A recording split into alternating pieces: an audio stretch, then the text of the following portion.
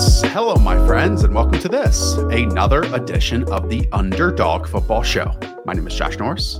His name is Hayden Winks. You know how this show starts, Hayden. Typically, ask you maybe a question just to buy a little time. You did that job for me earlier today. You want to talk about this Spotify Unwrapped thing that everyone is bringing up here over the last few days? Why? You're going to try to embarrass me on my own show? Well, I think unlike TV shows and your favorite sports team, I feel like there's like something more personable about music, and there's no getting away with how you feel over the last year than when Spotify Wrapped just hit you right upside the head with your most listened to songs. There was a couple years ago where my most listened to songs were all from like Lil Peep and Mac Miller. Like these people like very sad boy music a couple years ago. And was this during your blurbing hours? Sad boy blurber? Literally, this was blurbing hours in a very small apartment that didn't get too much sunlight. But now I'm on the come up, and I had a very happy playlist. Basically, it's like two different versions. You have like some of the hip hop stuff that I like Baby Keem. He was my number 2. Number 1 was like the Chainsmokers, heavily influenced by them being investors into Underdog. But yeah, those were my top 2. I was curious what you listened to. Did this happy period start, I don't know, around second week in April when I pulled you from the depths of a media conglomerate and said, you know what, Hayden Winks, we're going to get you a fancy camera, a new microphone this week, and you're going to start working with your dear friend Josh Norris all over again? Was that have anything to do with it? Yeah, maybe it could be, or it could be getting married, or setting up the Bachelor weekend and all that stuff. Maybe it was Lincoln Riley coming to USC and getting all these 5 stars to flip from Oklahoma to USC. I think that's what it actually was. You know how people ask like the question, like, or what is like your one serial killer trait? Like how, like the weirdest thing about you? My music is that. Well, specifically is it Spotify Wrapped? That's what it's called. I don't even look at it because pre-roommate Josh Norris would listen to the same 10 songs every single night to go to sleep to. Right. It's like a lucid dream type situation where I would put the first one on and usually fall asleep by the 4th or 5th one. So that only 10 song playlist destroys everything else on my Spotify playlist. So like I can't get a gauge of like even music that I like at the end of the year because those songs just replay over and over and over and over again. Just so the chat knows, I once asked Josh what his favorite type of music was, and it was like lo-fi elevator beats? Lo-fi beats. Elevator music, Josh's favorite type of music. Oh my goodness. Yeah. All right. Ridiculous. Your comment about what it says about people, music, I'm now scared. I'm now scared for what the people think about me. All right, everyone. Yeah, Josh equals Dexter. Something like that, Gavin. I think the show came back just recently. I think it did. I stopped watching at the part where he and his sister got involved in a relationship. I think that's what happened, unless I made that up in my head. All right. As you all know, we'll get to it. This is our game-by-game preview show. In the chat, you do a lovely job of answering each other's questions, start sits throughout the show. We'll also be here on Sunday morning to do just that and weave in some game preview and some news items for injuries along the way. As always, if you have never tried out Underdog Fantasy, now is the perfect time to do it. We have Battle Royales. We also have playoff best ball on the roster right now. We even have a sophomores and juniors game. If you're looking ahead to 2022 already, it's your first time deposit. We match it. So if you put in $20, you get $20. 50, we give you 50 as well. Just use promo code The Show. If you've always thought about trying it, Underdog I'm talking about, now is the perfect weekend to do it. So go and download the app or go on desktop. Here we go. Appreciate you, Zach. Zach is a longtime listener among many, many years. All right. Let's start off, Hayden, with the 1 o'clock window. And as you know, you can check out Hayden's work over at underblog.underdogfantasy.com. A little different this time, Hayden, because you went in the vein delivery via quarterbacks. But we'll start off with the 1 o'clock window. And that means the only game that I really care about, the Chargers and the Cincinnati Bengals. Bengals 3-point favorites here on the road. At home. 28 carries for 165 yards and 2 scores for Joe Mixon last week against the Steelers, Hayden. Now he gets the Chargers, who are allowing 145 per game, most in the NFL. So I bring that up about Joe Mixon, but I also want to say this about Austin Eckler, because the Bengals have also allowed the most targets to running backs in the NFL. So we talk about, the wide receivers in this pairing, the quarterbacks in this pairing. Maybe we get, though, a little running back on running back matchup here on Sunday. Yeah, I can totally see it. Austin Eckler and Joe Mixon, in my opinion, have been 2 of the top 5 best running backs in the NFL on tape, and they win in both phases. And I know Joe Mixon last week played basically every single snap in the first half, and he's just running like a man possessed. On the other side of the ball, obviously the same thing with Austin Eckler. So many of these plays for the Chargers are just angle routes, these Texas routes, option routes to Austin Eckler, and it's one of the most bankable plays in the NFL. They had one last week where they ran it. It barely went incomplete. I think the very next play, they ran the exact same concept. This time it went for a touchdown. So that's how reliant both of these teams are on their running backs. It just is in totally different ways. Obviously, with Eckler, as a pass catcher, Joe Mixon sometimes can do it, but a lot of the times, and I think especially this week, this will be one of the big storylines is Joe Mixon running between the tackles. And that'll be the blueprint for how the Bengals are going to attack the Chargers. We are not allowed to do Joe Mixon as the Benji of the week, correct? That's too much of a layup here. Is that possible? If you want to do it, you can. I'll save one for a better one later. I mean, what they are able to do now, and I mentioned this on other shows, like they lack superstars along the offensive line, but good coaching. They're able to create seams and gaps. And Joe Mixon, like once he gets to the first and second level, he's unbelievable lately. And then on defense, this Chargers team offensively, if you pressure Justin Herbert, I'm not saying like he cowers like we see other quarterbacks around the league, but the pressures can get so significant at guard spots and tackle spots that they can turn in instant sacks. Like they are right off the snap at times.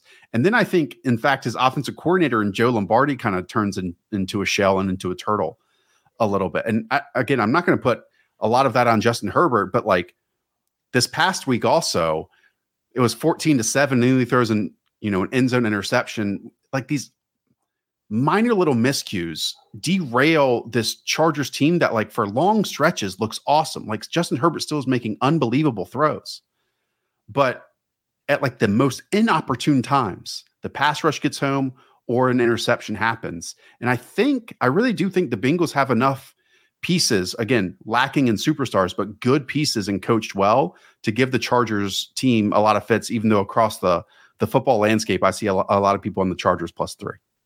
So I'm one of those people. They're actually my underdog of the week. There you go. This wasn't like one I feel super confident in, but I think there's a couple things that are working against the Bengals here. Number one, they've had the easiest strength of schedule by far in the NFL through 12 games. And the Chargers have had one of the top 5, top 6 hardest strengths of schedule. So I think that's kind of skewing some of the numbers. If you just look at EPA per play, the Chargers are still better offensively than the Bengals. And I think there's a couple notes inside the trenches that I'm keeping track of. Number one, for, Matt Filer got into limited practice for left guard for the Chargers. The backup left guard last week for the Chargers was horrendous. Getting him back at least will give you that left tackle, left guard, center combination that's really strong for the Chargers. And the other side of the ball for the Bengals, their center, Trey Hopkins, hasn't practiced yet. Their right tackle, Riley Reif, he hasn't practiced yet this week. They expect them to play, but even if they do play, they're either going to be banged up or they could be out. So I think those like little minor details start to matter. And I didn't really love the other underdogs of the week, so I'm rolling with the Chargers. Let me throw a few things at you. The Bengals in their last few games, over a 24-point per game average margin of victory in their last 4 wins. The Chargers have allowed 24-plus points and 300-plus total yards in 7 straight games this season. Like, I know that at times we talk about run defense and pass defense and the Chargers are just the worst right now. When you watch them, they can't do anything right. They are absolutely totally lost. And while we talk about pace and, what we wish the Bengals were a bit more often, they are absolutely good enough to shred this Chargers team like everyone is doing right now. In fact, they're in a much better position than a lot of other teams that have shredded them were in.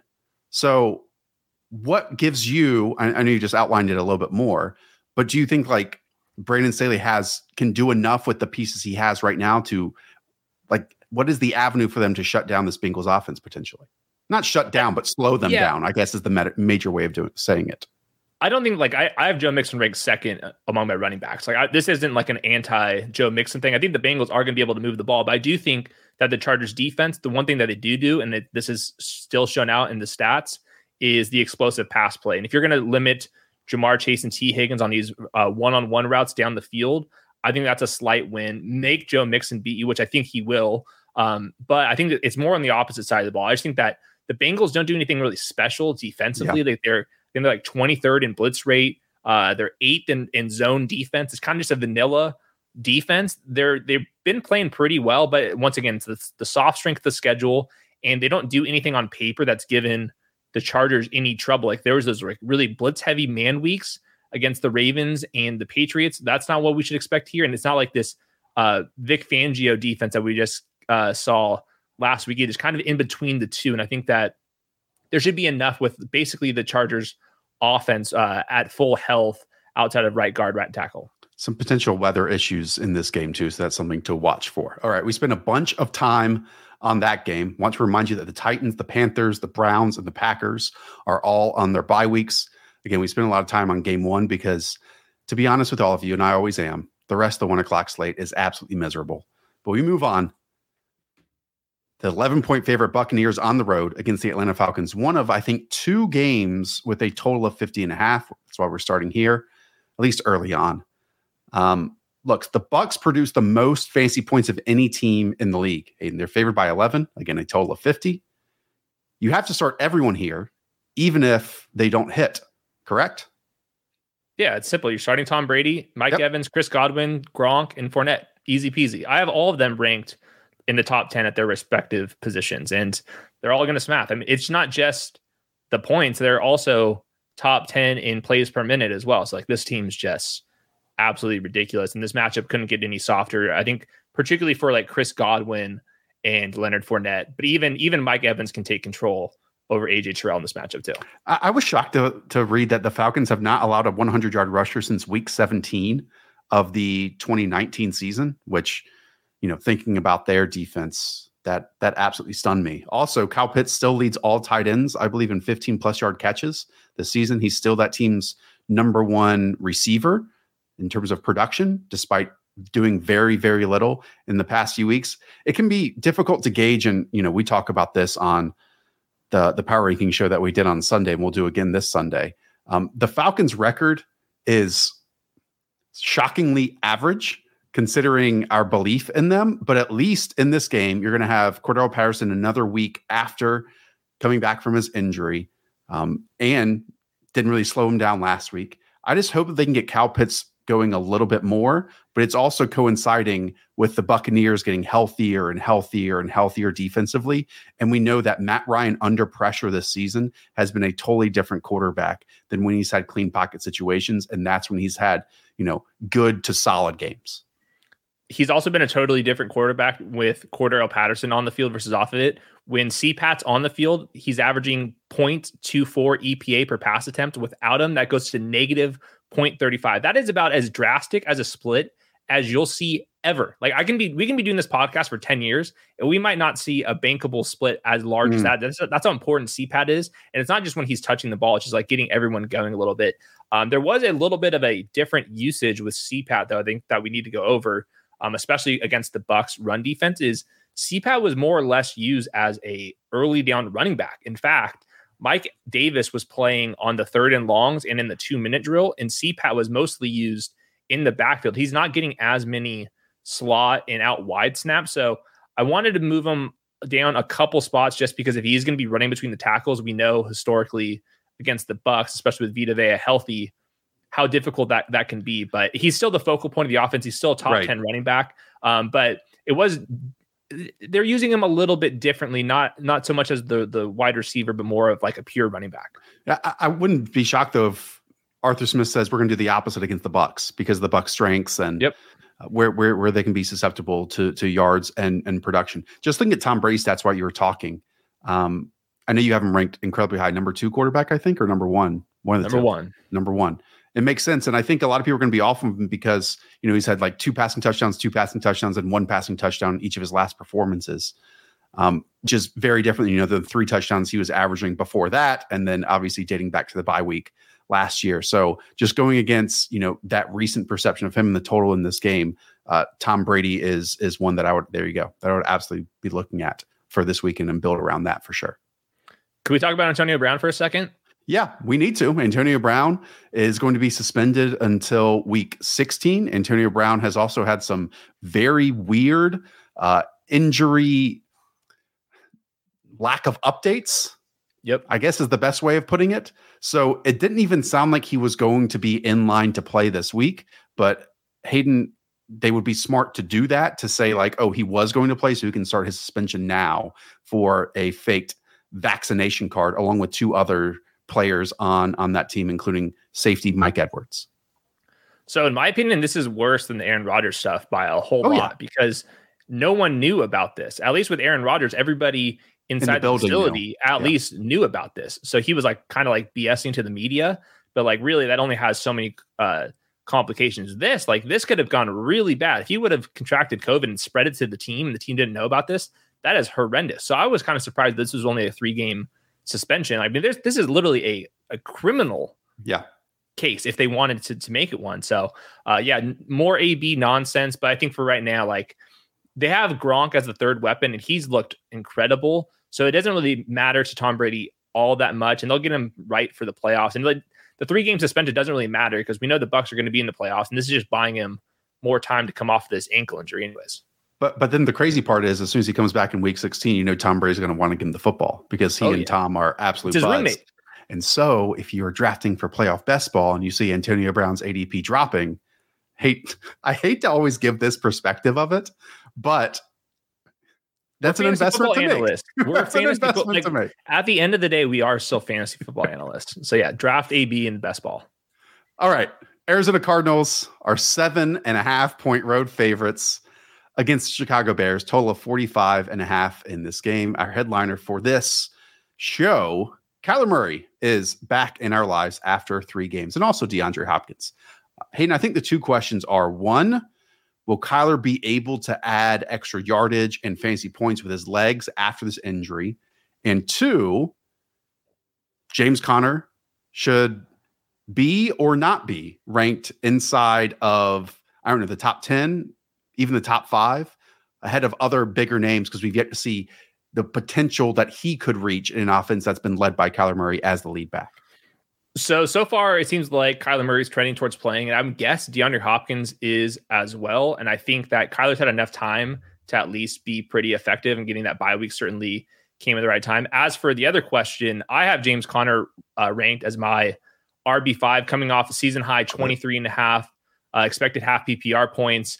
Chase Edmonds still is on injured reserve, and I'm actually going to go James Conner as my Benji of the week here. And I think that the biggest reason is, if you just look at the splits with the Bears right now, it is pretty drastic. Akeem Hicks still hasn't practiced. He historically has been a huge run-stuffing defensive tackle. And then since the Khalil Mack injury, the defense has been 0.23 EPA per play worse with him off the field.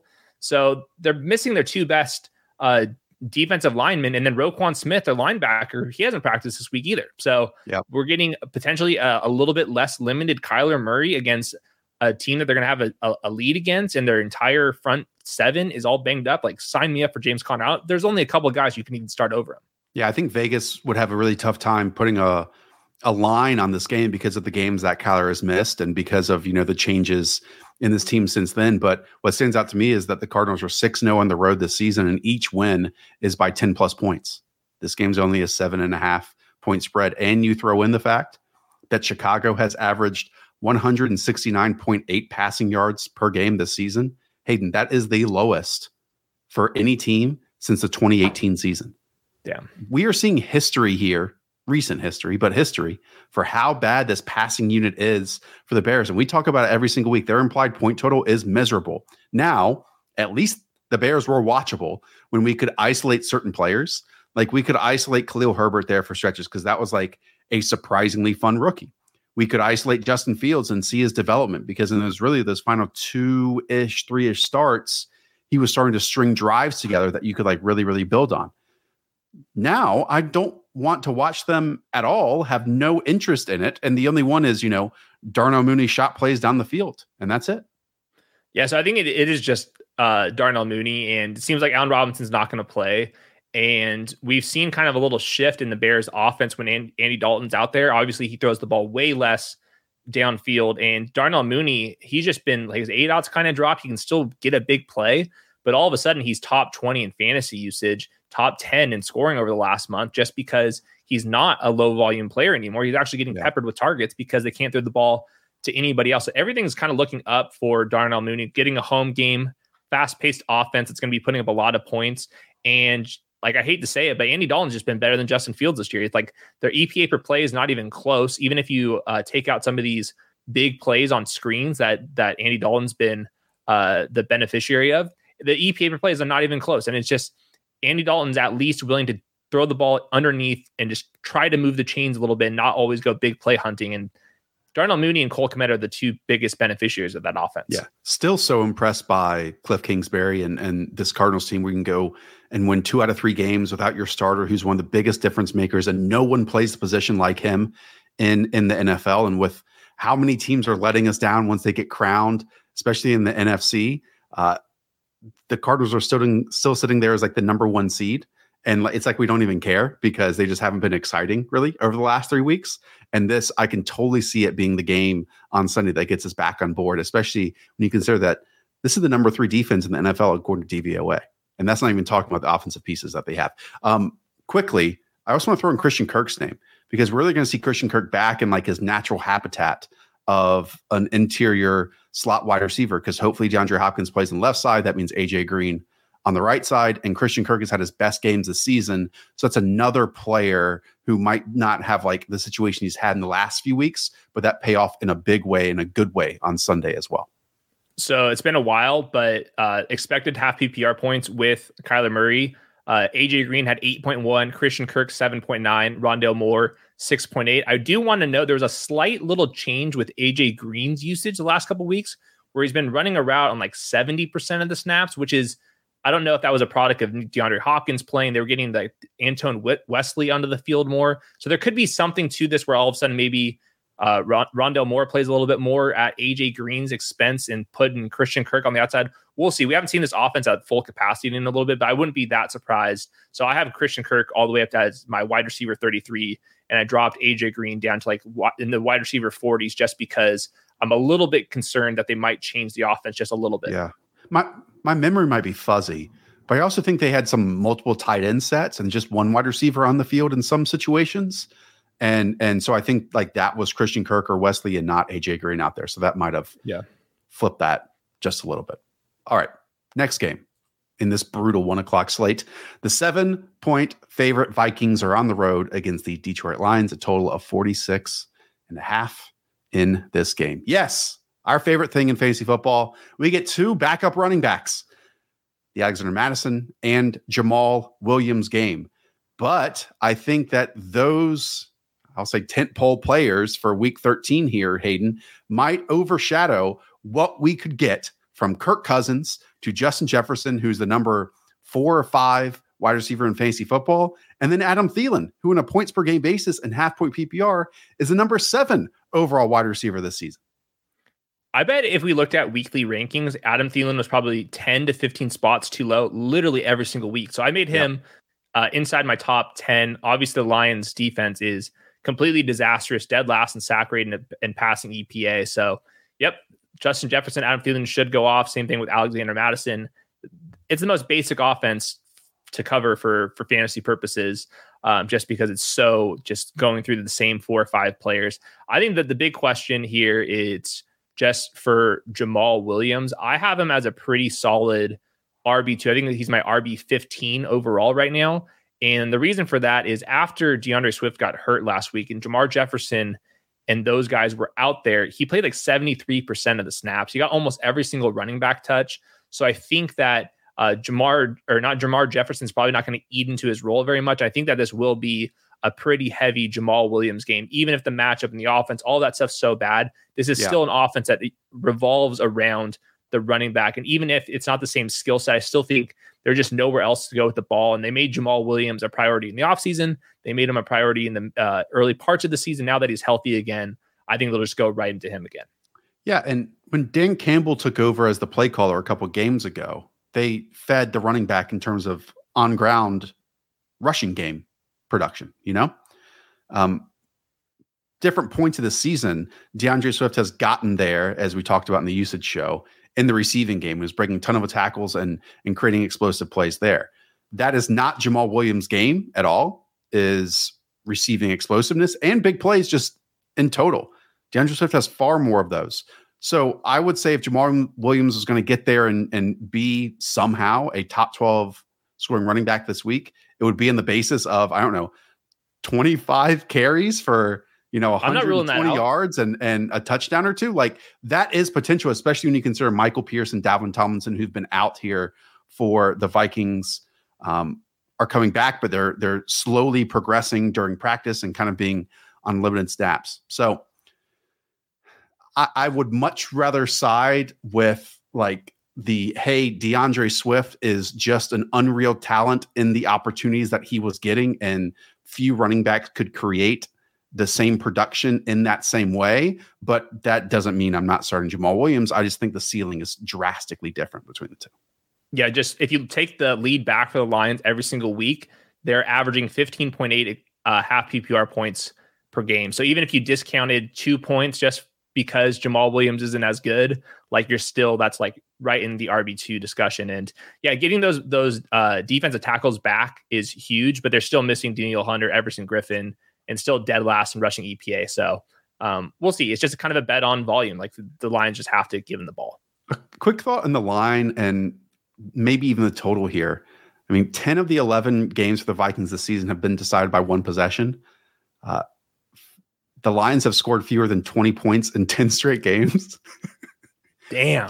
Fewer than 20 points in 10 straight games. That is absolutely nuts. And what is our team total? It's probably around 20. It's 19 3/4. Okay. If you see it anywhere over that 20-point mark, I'd go the under on the team total. Yeah.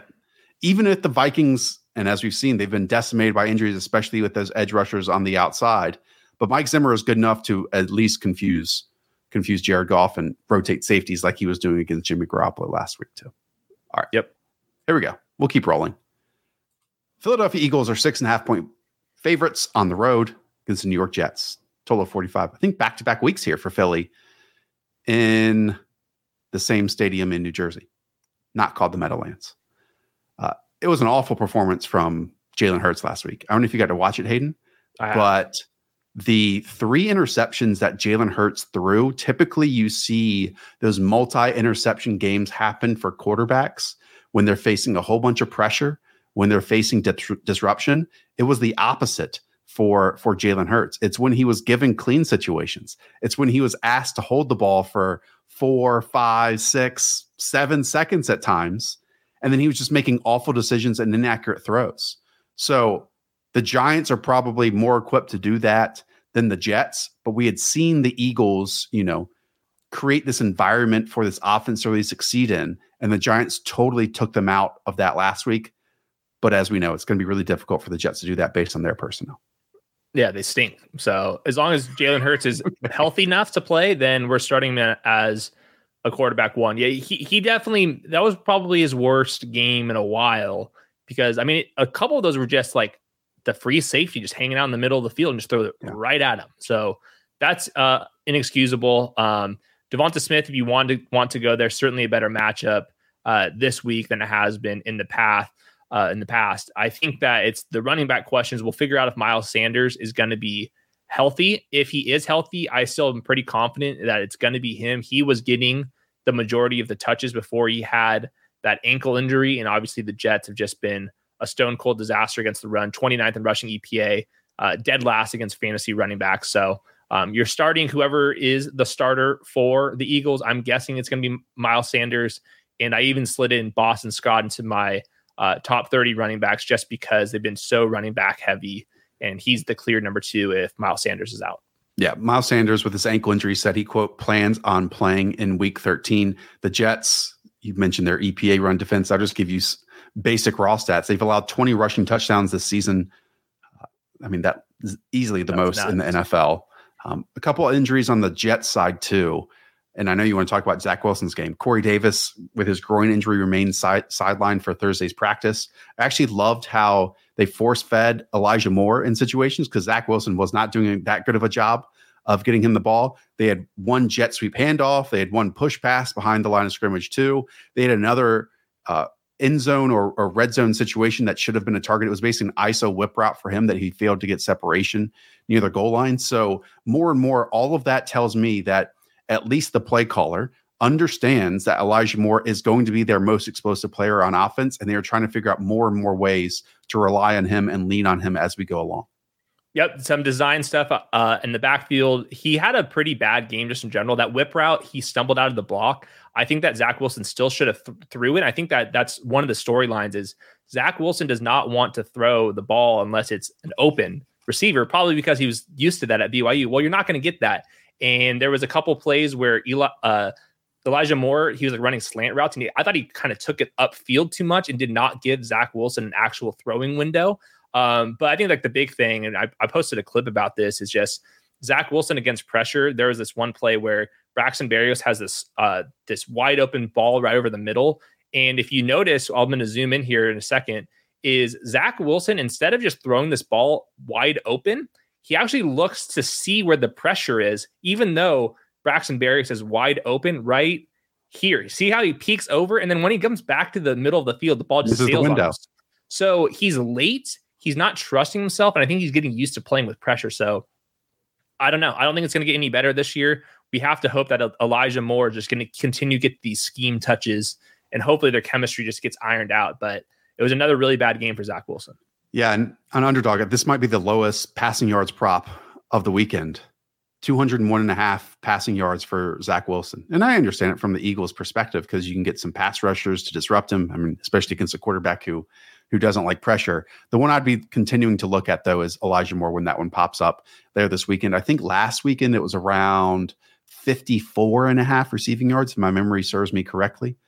So it should be around there, the same thing this weekend. I will say Elijah Moore is going to be facing Darius Slay, and the Eagles are number 3 against fantasy receivers this year. And I think that's where PFF also ranks Darius Slay individually in their coverage grade. So Elijah Moore has not been playing the slot. He's playing in 2 wide receiver sets on the perimeter, and even in 3 wide receiver sets, that's Jameson Crowder. So he's going to be seeing a lot of Darius Slay. So it's going to be a pretty tough matchup for Elijah Moore. But I think that getting those scheme touches is enough at least to get him in that low end wide receiver 3 flex consideration. Move from one trash game to another trash game. It is the 8.5-point favorite Indianapolis Colts on the road against the Houston Texans, a total of 45.5. Houston has allowed 135 rushing yards per game to running backs, second most in the NFL.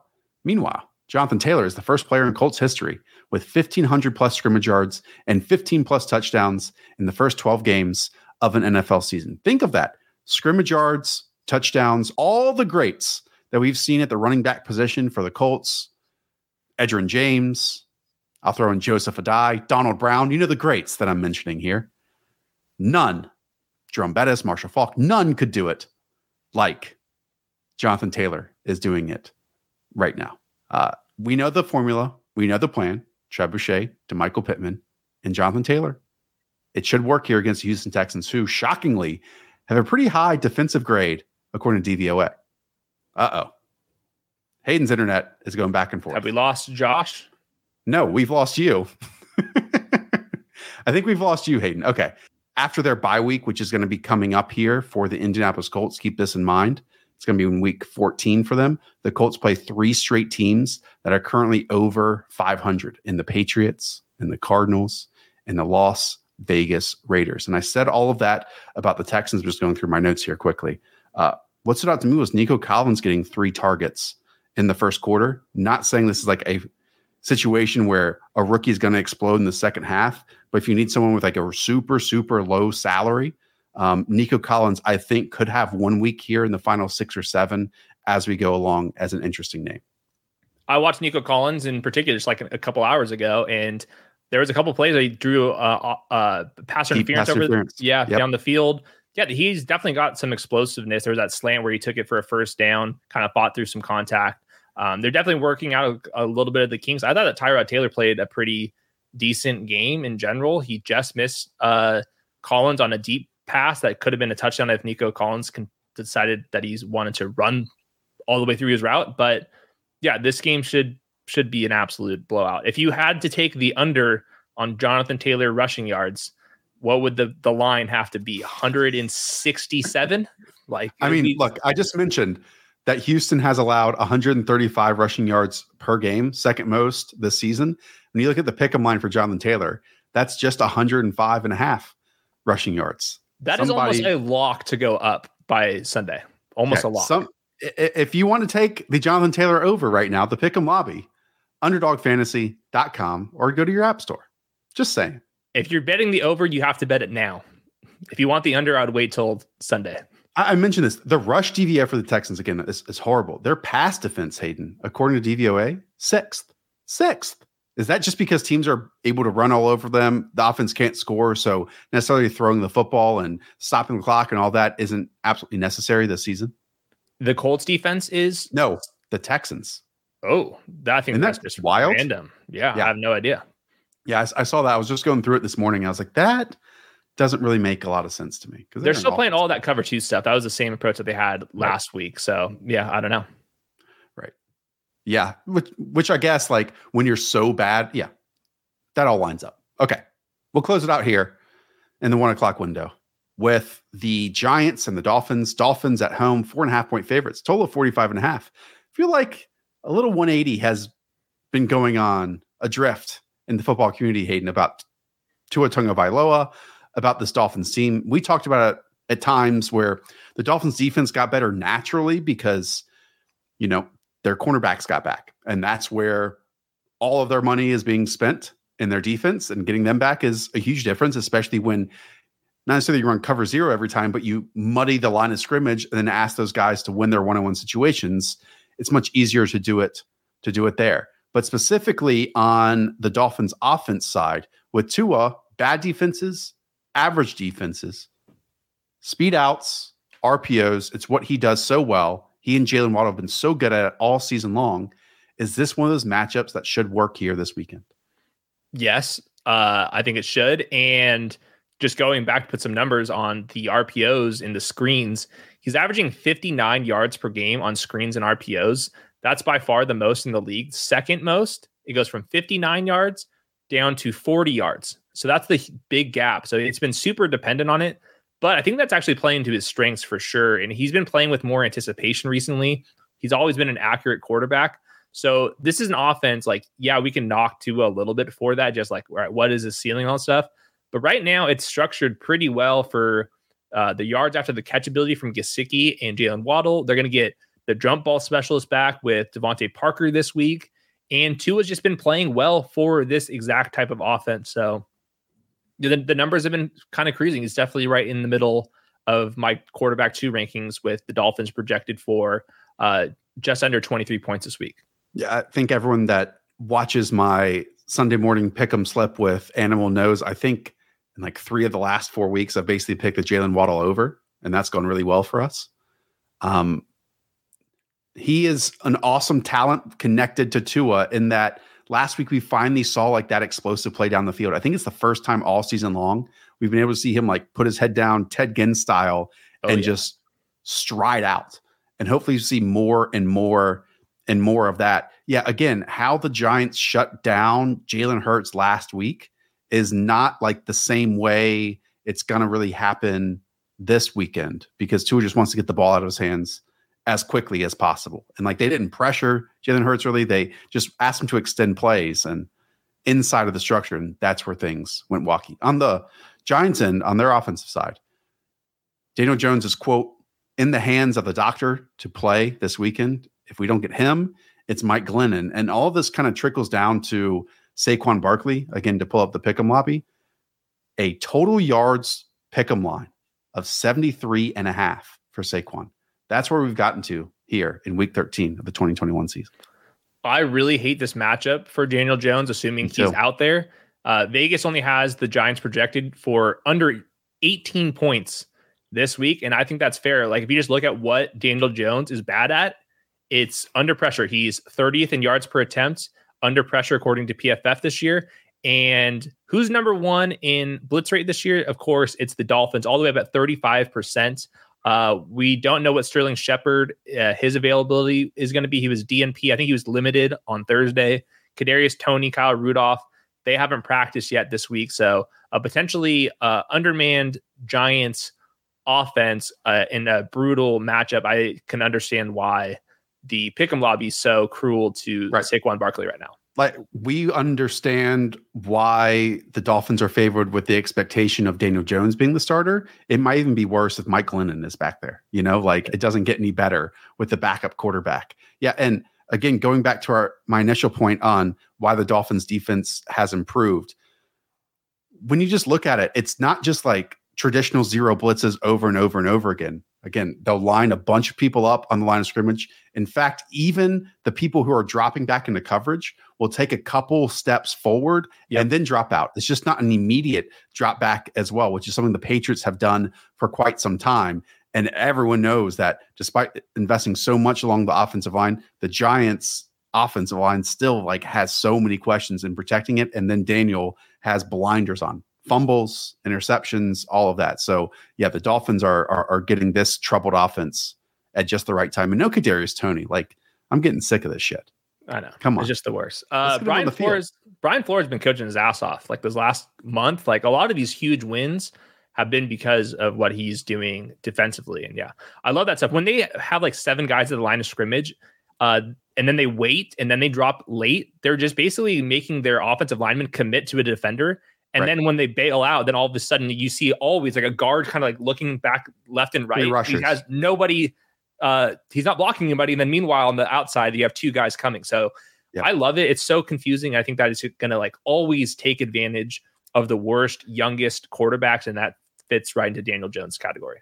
We are half-point PPR people, but I think over the last 3 or 4 games, Myles Gaskin is the number 7 overall player, running back, I should say, in full point PPR. Hayden, what do you think his outcome could be against the Giants? And again, we spoke about this, but I always get nervous about the yards, but it's about the touchdown game with him. And he scored 2 on Sunday. So 5-point home favorites, the team totals middle of the pack. He's been the RB6 in usage over the last month. Phillip Lindsay all of a sudden is questionable. He has an ankle injury. I'm not sure if he actually practiced on Thursday. I think that would help him out a little bit. Like you noted in the fantasy usage show, both of his goal line carries were actually wildcat. That means that he's a priority. So I think that I have him ranked as the RB21. That feels a little low to me. I might move him up a little bit. I think that he's just kind of been clearly the number 1. The usage has kind of been following him. Random stat to close out this game. 20 of Kenny Galladay's 23 receptions this season have come on first down. Weird. Okay. 4:00 window. These games get better.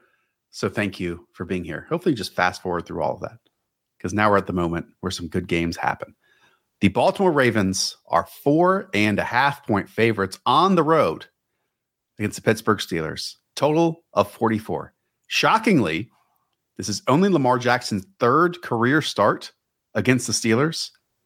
42 points combined in the last 3 games for Baltimore. A few players will get home, in an environment that's been low scoring for the Ravens. Granted, one of those games certainly had Tyler Huntley playing quarterback. They've defied the models all season long, Hayden. The Ravens have, because Lamar Jackson's playmaking ability. And now Vegas expects them to do it on the road against a Pittsburgh defense. What do you expect? Yeah, I kind of expect the same old. Depends on what passing Lamar Jackson we get. We had probably his worst game of the year last week. He's been kind of confused at times, and the Steelers could put a blueprint together because it's an in-division matchup, and they've obviously been studying Lamar for a while. So you have to be a little bit concerned with that, but he's averaging over 70 rushing yards per game. So for fantasy purposes, I still have him ranked as my quarterback 3. I think if you look over for the wide receivers, it is just Marquise Brown inside my top 15. He's been just kind of separating himself.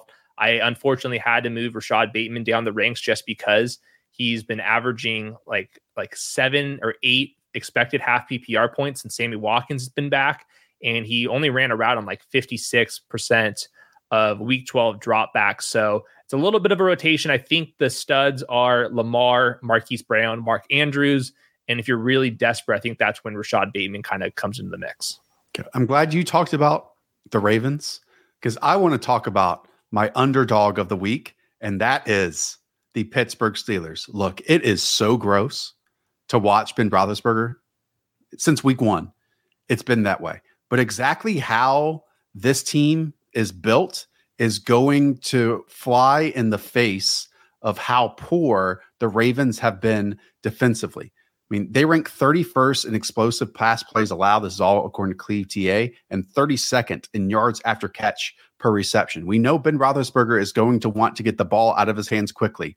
And to me, Hayden, this spread is very much connected to the Steelers just getting blown out and Ben Roethlisberger looking even worse than he typically does out there, like throwing ducks immediately after getting the snap on the left side. But Deontay Johnson, Chase Claypool, both players that are very good after the catch, both players that can win their one-on-one matchups.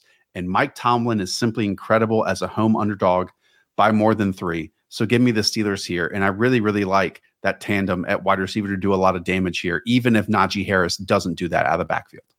I am so right in line with you. I almost picked this one for mine as well. I think the matchup for Big Ben, Deontay, and Chase Claypool is favorable. Right. I think that Big Ben, when he sees zone coverage and he has to wait in the pocket, that's where things go sideways. When it's just man coverage and just time to go throw the ball and make your players make a play, they can do that. Right now, Deontay Johnson is number 1 in yards per out run versus man coverage this year.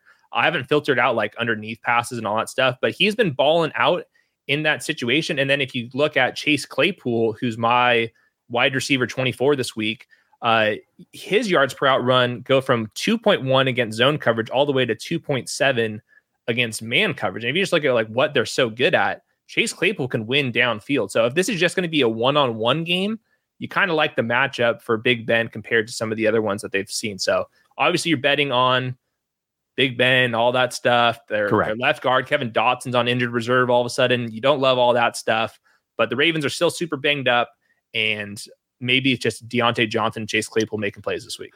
Like if this Deontay Johnson line stays anywhere close to 69.5 receiving yards on underdog right now ahead of Sunday's show, I'm all over this. I mean, look in the last 3 weeks, 95 yards, 101 yards, 83. That's not even on double-digit receptions, right?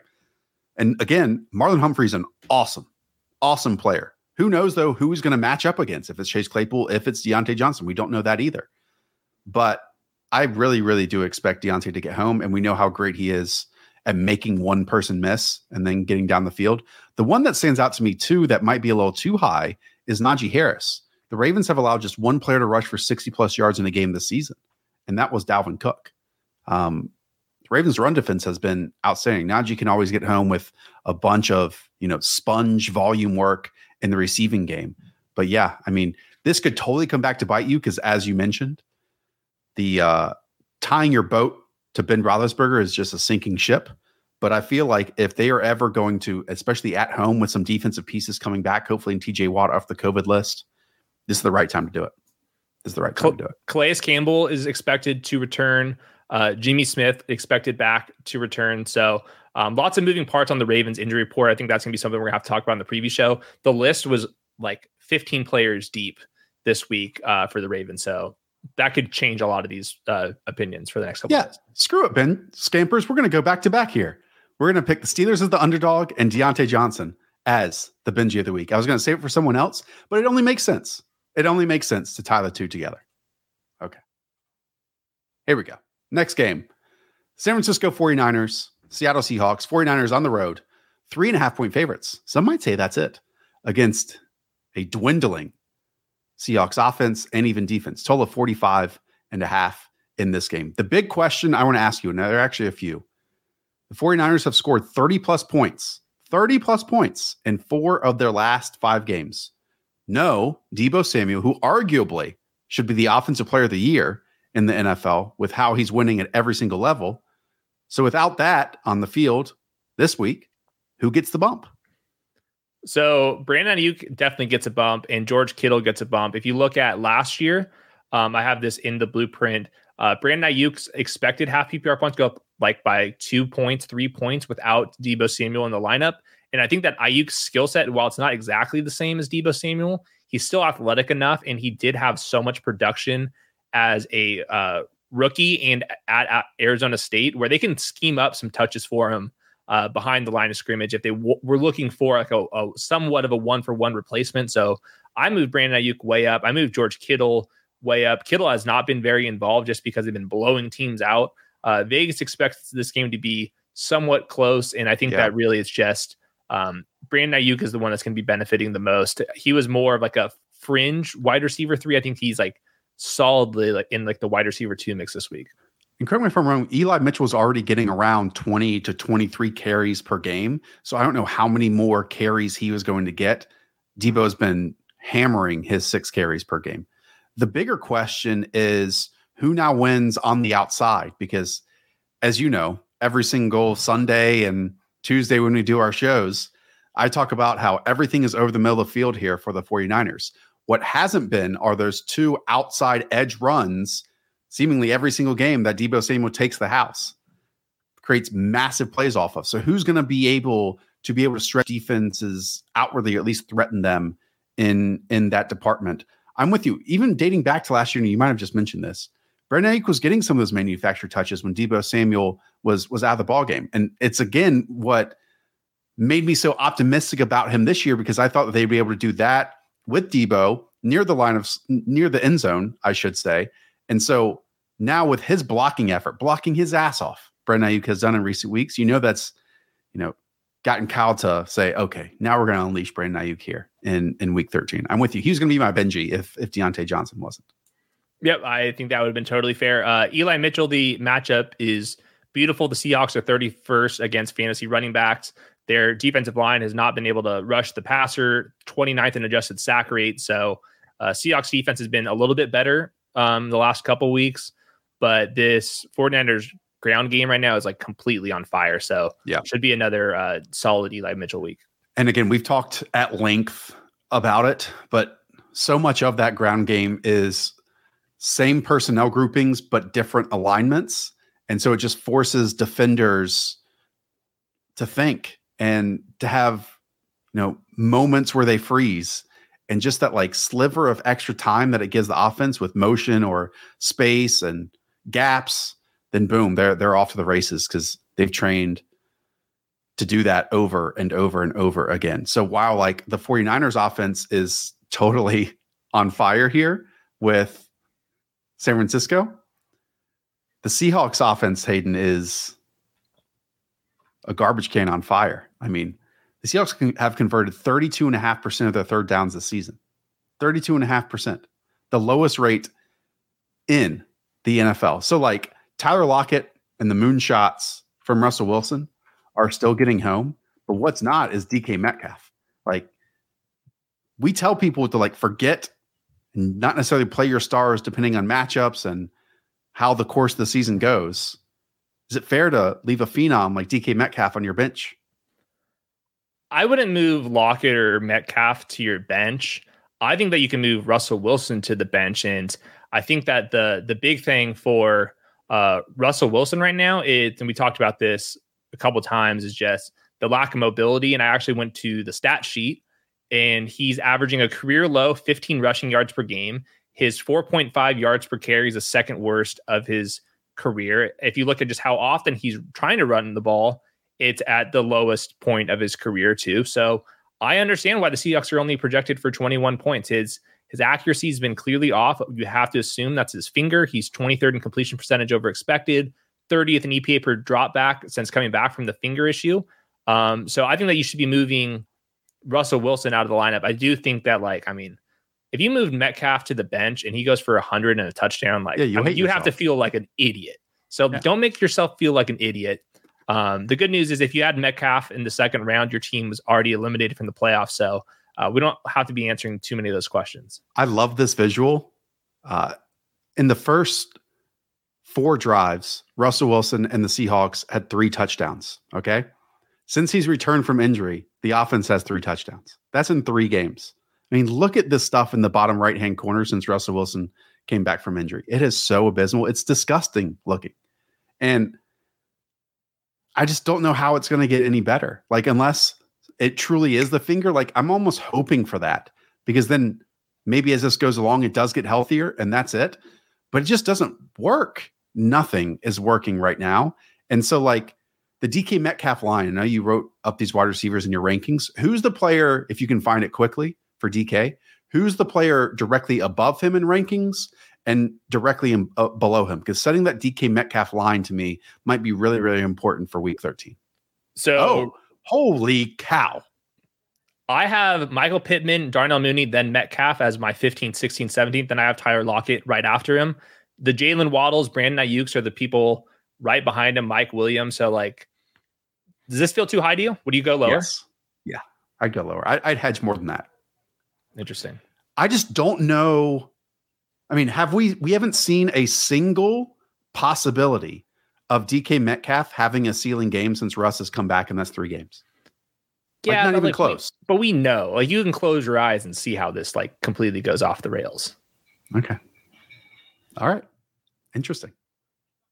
I'm glad you set the line. I'll ask you maybe that question again when we get to Sunday. Yeah, I'm having like ranked 45th after I do more research.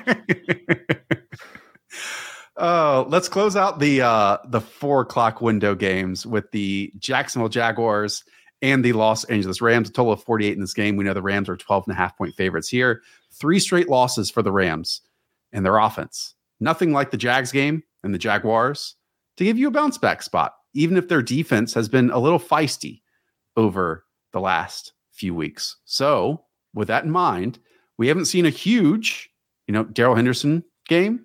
We've seen Odell get downfield. We've seen, Van Jefferson get down the field. Who piques your interest the most here for the Rams? Because just as a 7th ranked quarterback for you, there's some room to replace some of the names above him when it comes down to Sunday after all these games are over. So I looked at consensus rankings and I'm a little higher on Stafford than the market. But like, I mean, these fantasy rankings people like bet against the Rams then. Like if you're going to rank him as like your quarterback 12 and the Rams are projected for the 2nd most points of the week, then what are you doing with yourselves? Go over to the find a book and go put some money on. So I know I'm just going to keep running with that. They're 1st in neutral pace, 2nd in neutral pass rate. Like I get it. They haven't been as good, but the Jaguars stink and the Rams we know could ball out, and the betting markets have them projected to score 30 points. So everybody piques my interest. It's a great quarterback week, as I'm finding out when we're going through all of these, because so many of them have great matchups. I'm with you. Like anywhere lower than this with the matchups that we get here, the Rams have too many superstars for them to not be more successful. And this is still a period of time before we get to the playoffs where like teams can still figure out who they are and what they do best. And like early on the season, we got that with this Rams team. I was really excited for it. Robert Woods goes down and, more people are starting to lean into like the second of the half seasons for Sean McVay and yada, yada, yada. Maybe I'm not smart enough to not realize that is a thing. I think they're going to turn it around. I do. And again, there's no better opportunity to do that than here. So like if you want to pivot off of Tom Brady, if he's too expensive, keep going down and down the list for some of the names that we talked about. Yes, a Matthew Stafford starting point for your lineups this weekend could be really intriguing. The other person I have ranked well above everybody else is Darrell Henderson. And it's been a minute since he's been pretty effective, but last game, 81% of the snaps, 14 expected half PPR points. If any of this narrative stuff that the Rams are soft continues to play out, maybe one of these games, Darrell Henderson gets 20 carries. So 81 snaps projected for 30 points. I don't know how you can rank Darrell Henderson outside of like the top 10. We have to talk about the Jaguars just in fairness to every team across the league. James Robinson was not at practice on Thursday. We know Laviska Shenault played more in the slot. Still did not have the most receiving yards on that team. Anything you want to say about any of these names? No, not really. Trevor Lawrence had 1 touchdown in November. Pretty tough to do. So I really think that this game could totally snowball like out of reach for Jaguars. Like let's say the Rams do go out there early on, have the right codes, put up 10 points or whatever, and the Jaguars at the start of the second half, down by 10 or 14, we know Trevor wants to play hero ball in those situations and doesn't care that he's going to throw the ball into coverage. And then you also get, pressure created by Aaron Donald and company. This could be a really, really long day for the Jaguars, I think. Yeah, but the 12 and a half obviously indicates that too. Laviska Shenault, I moved him up the rankings because his usage is better. He's playing in the spot he's supposed to play. And then you're like, oh, Jalen Ramsey's still playing in the slot. So that's not going to be fun for him too. So I don't know how they're going to move the ball. Yep. Primetime games. Let's do those. First up, Sunday night football. Denver Broncos, Kansas City Chiefs. The Chiefs are 9.5-point favorites here coming out of their bye week, a total of 47.5. I always think it's cheating a little bit when teams have their bye week during Thanksgiving while the rest of the people, have their holiday disrupted. There is no defense in the NFL. Vic Fangio, then Brandon Staley, then Sean Desai, that really wants you to run on them more than what Denver puts out there each and every week. The feeling around the Chiefs' offense and defense, which we'll get into in a moment, is so much more optimistic and positive. But again, Hayden, this is like the guru of too high, too shell safety stuff. So if we believe that the Chiefs will lean into the weaknesses of the defense or what they're giving them to, wouldn't that lead us into a Clyde Edwards-Helaire week? I have Clyde Edwards-Helaire ranked as the RB14, which is higher than most people. I think that he could not have all of the passing down work because that's where Darrell Williams was kind of playing. But if you just look, they're projected for the third most points the Chiefs are. And his last three games, CH 17.9, 18.4, and 14.6 half PPR points. And the leading running back for the Chiefs this year is averaging 13.4 half PPR points. So I don't know. I think he's going to play a lot. And I think that if what you're saying is true, which it is true, I think that he can get the ball 15 times, maybe get a goal line touch, 2 targets, and all of a sudden you're there. So I want to be betting on Clyde Edwards-Helaire. I think that he brings a little bit of the balance that I'm sure the Chiefs were hoping to get in the middle part of that season. Anything we want to say about the Broncos? They're injured. Melvin Gordon is like 50-50 to play right now, which is significant because we've loved both of these running backs all year in terms of production that they've given, especially Melvin Gordon in terms of where he's hit on value. But without him, that means Javonte Williams would have an 80% workload rather than basically down the middle like we've seen all season for 50-50. And then that also matches up with the Chiefs defense getting a little bit better each and every week. I was surprised that the Broncos were only projected to score fewer than 19 points this week. That's one of the lowest in the entire week. And they're supposed to get Garrett Bowles back, their left tackle. Bobby Massey, the right tackle, is expected to come back. Teddy, however he's pulling this off, he's 7th in EPA per drop back, 2nd in completion percentage over expected. Their skill group is healthy. Javonte Williams can play all 3 downs, even if Melvin Gordon is out. So I don't know. I don't know why they're projected for this few of points. I like the over in this game in general. I think that Javonte Williams, if Melvin Gordon's out, the excitement level for the Twitter and the Dynasty folks is going to be unfreaking real. So we'll see how he does. I think that he can play all 3 downs. And I think that it's going to be a big Javonte Williams week just because this offense is definitely geared towards just grinding it out. And Javonte Williams will obviously be the focal point of that. Yeah, I like the call on the over. I was going to say the exact same thing. I'm going to put you in a difficult spot, but we know that the Chiefs defense at times this year has been diced up. If you were going to rank, and we know again that despite early season stuff, it's trended towards neither Cortland Sutton or Jerry Jeudy being factors on an every week basis. If you had to start one, if you're going to bring someone back with a Chiefs stack on Sunday night, who would it be on the Broncos end other than Javonte Williams? It'd have to be Jerry Jeudy, but my notes on Jerry Jeudy is Denver is 29th in neutral pace, 24th in neutral pass rate, 25th in projected points. Kansas City is 8th against fantasy receivers, and Jerry Jeudy's only the wide receiver 31 in fantasy usage over last month. And when I went back to watch this Broncos game, they are basically only using 3 wide receiver sets. And going back to the offseason, we know that it's hard to be efficient in 3 wide receiver sets, especially when the team clearly likes Tim Patrick and Cortland Sutton. So he's been the wide receiver 31 in usage with Cortland Sutton not getting the ball at all. So it's a situation where I don't have any of them ranked inside the top 30, but if you had to, you just have to go Jerry Jeudy because why not? Yeah, Shirley, good question. Just on film analysis of Javonte Williams. We talked about this a lot early on when even by the time like week 4 rolled around, everyone just wanted to hand Javonte Williams a full backfield work.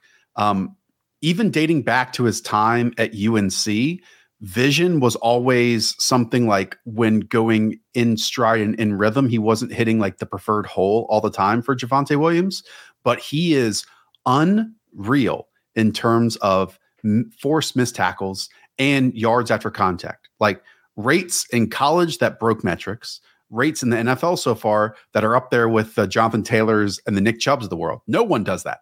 And Javonte Williams is already there. So at times we've seen in recent weeks, the Broncos have been super smart and gotten him to the edge, either in receptions or edge runs. And that allows him, I mean, anytime you get a defensive back one-on-one against a running back, you always want to force corners to tackle. And especially against, one of the best tackle breakers in the NFL already during his rookie season in Javonte Williams. And then last week, his touchdown run was a 3rd and 10 draw or 3rd and 7 draw near the goal line. Nobody was around.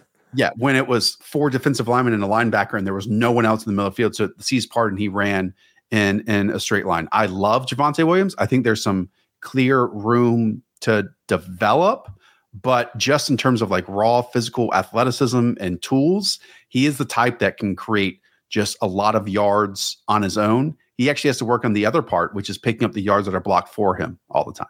Yeah, I think that's perfectly well said. His ceiling's so high because he does all of the hard stuff already, like the stuff that you can't teach. He's exceptional at that, and he just needs more reps to kind of figure the rest of it out. The Broncos have been using him pretty smartly, in my opinion, getting him not rotating like different roles, like rotating kind of drives so he can play on any down. So when he's ready, when he gets called for, he's going to be completely ready to go. They were using him. They kept giving him pitches to the outside just to let his athleticism go. But over the last couple of weeks, I have noticed he has been getting a little bit better between the tackles as well. So I think that he's ready for liftoff. He's only going to get better. He's like very clear. It's kind of like the Antonio Gibson thing. Like you see it, but there's like so much more room to get better. Here's my question.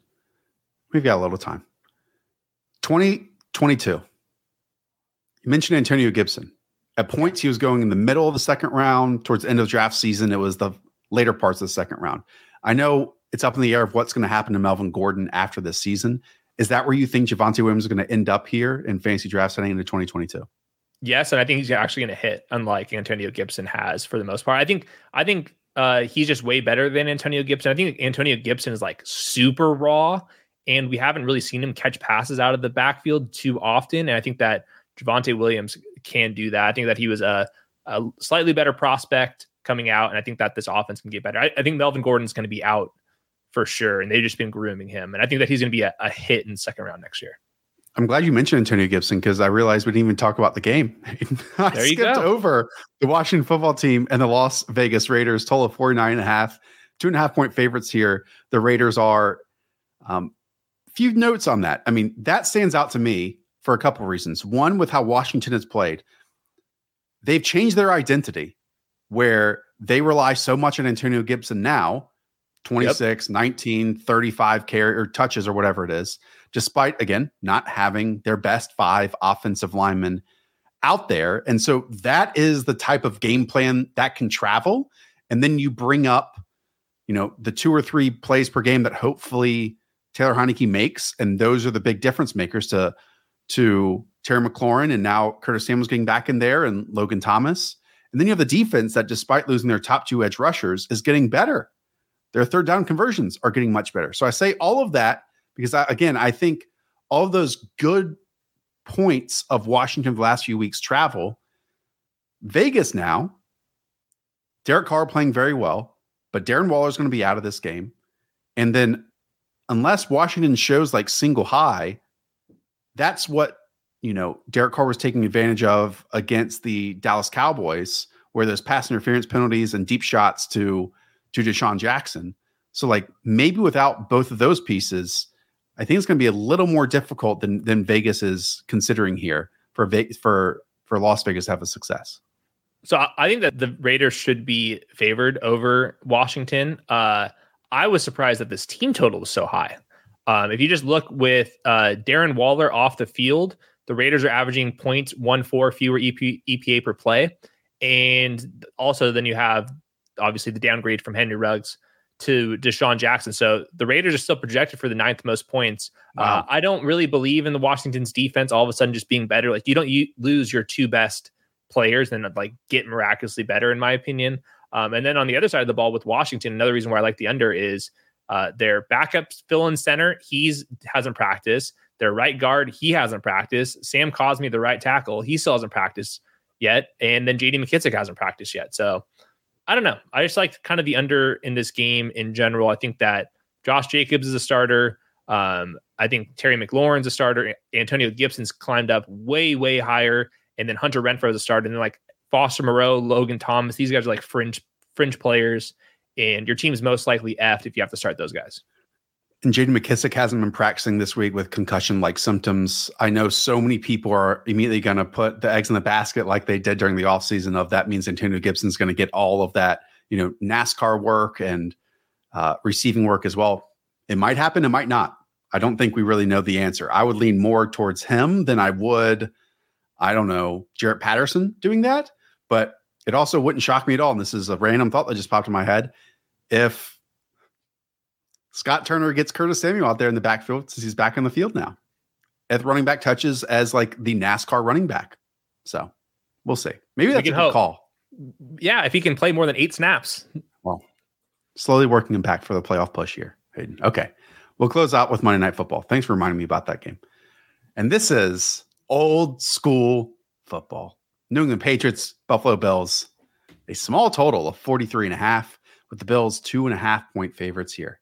I mentioned old school because it's a slobber knocker. Number 1 and number 2 defenses according to DVOA and pass defenses. But the Bills have lost their number 1 corner in Trey White. The Bills offense is favored, so let's start there. When I sit back and try to picture this game, Hayden, I keep thinking it's going to come down to Josh Allen and his like third down or special conversions. We know Bill Belichick has done a pretty good job against him in their history. This is a sound defense, sound pass rushing lanes, defensive backs in the right position. So will Josh Allen have that magic in those moments to lift his team in those situations that almost no one else in the league can do? And I don't think that is totally predictable because at times this year we've seen it, the answer be yes. And at times this season it's been no. What do you think?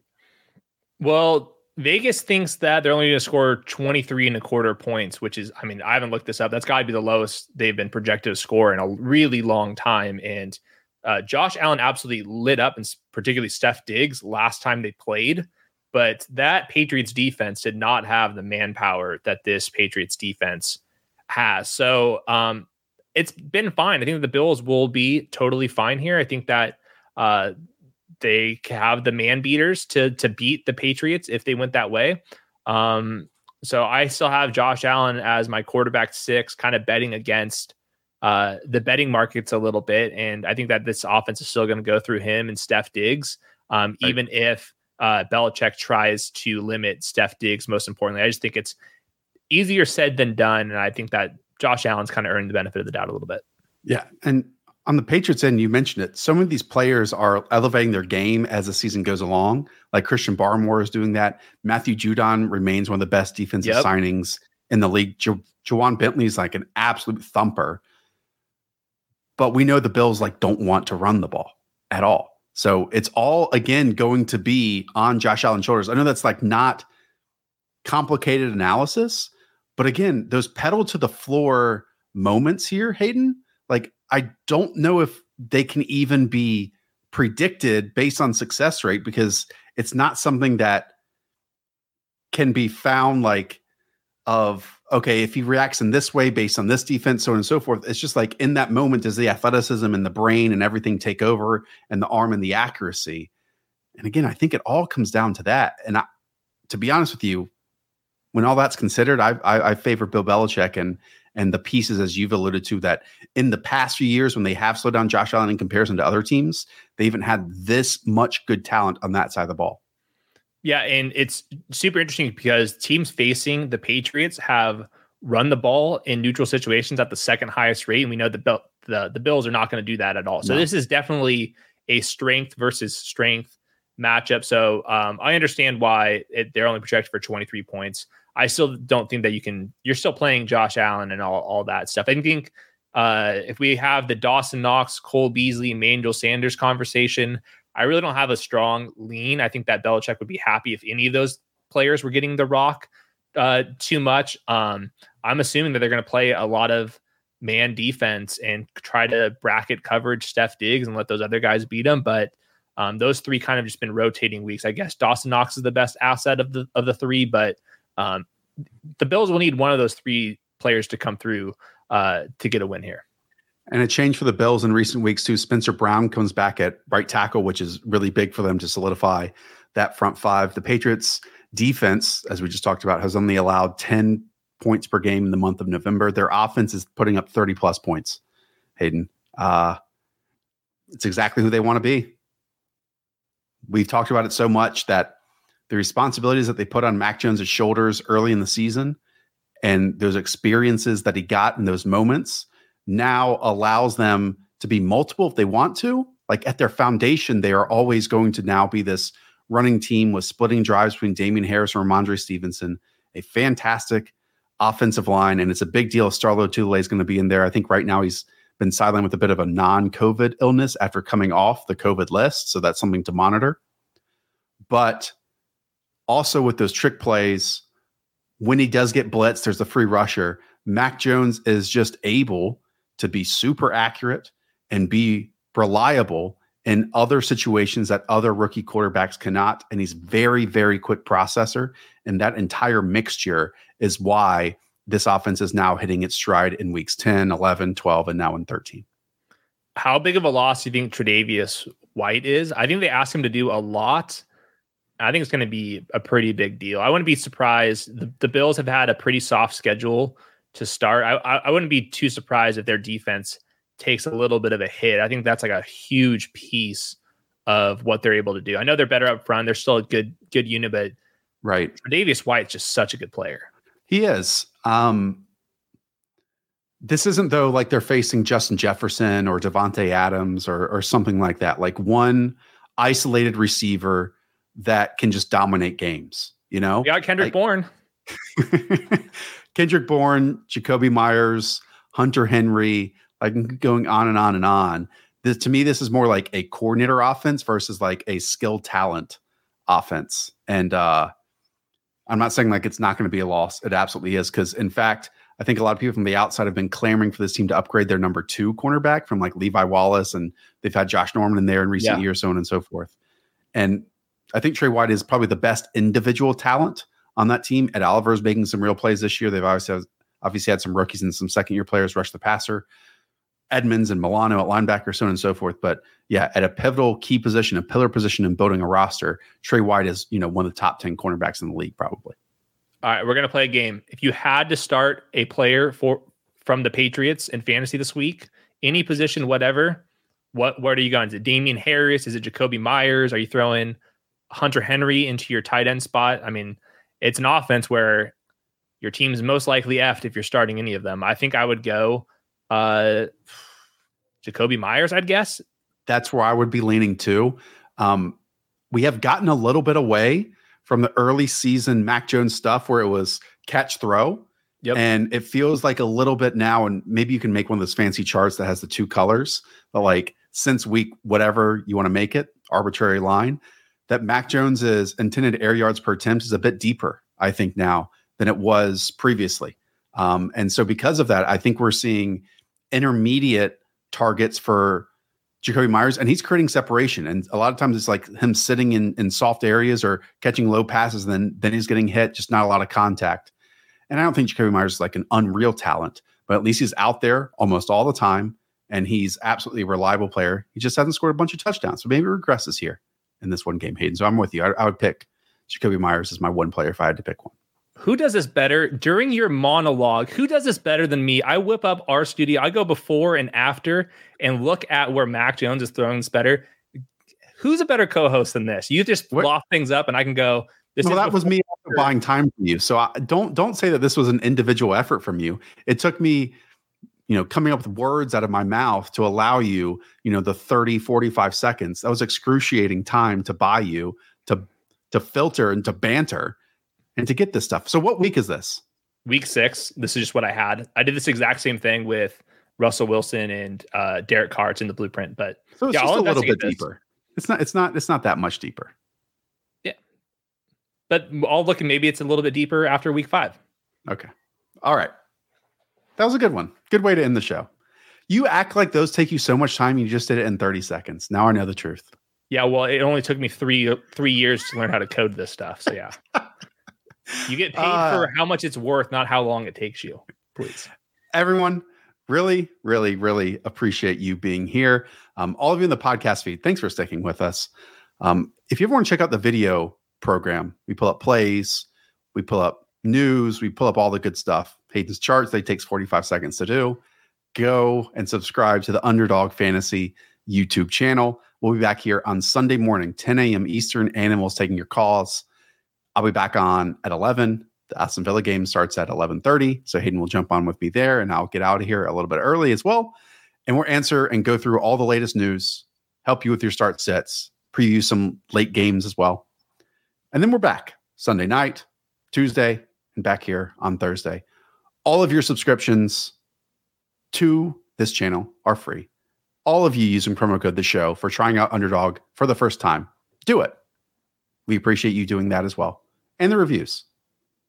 All right. For Hayden, I'm Josh. Up the Villa. Talk to y'all soon. See ya.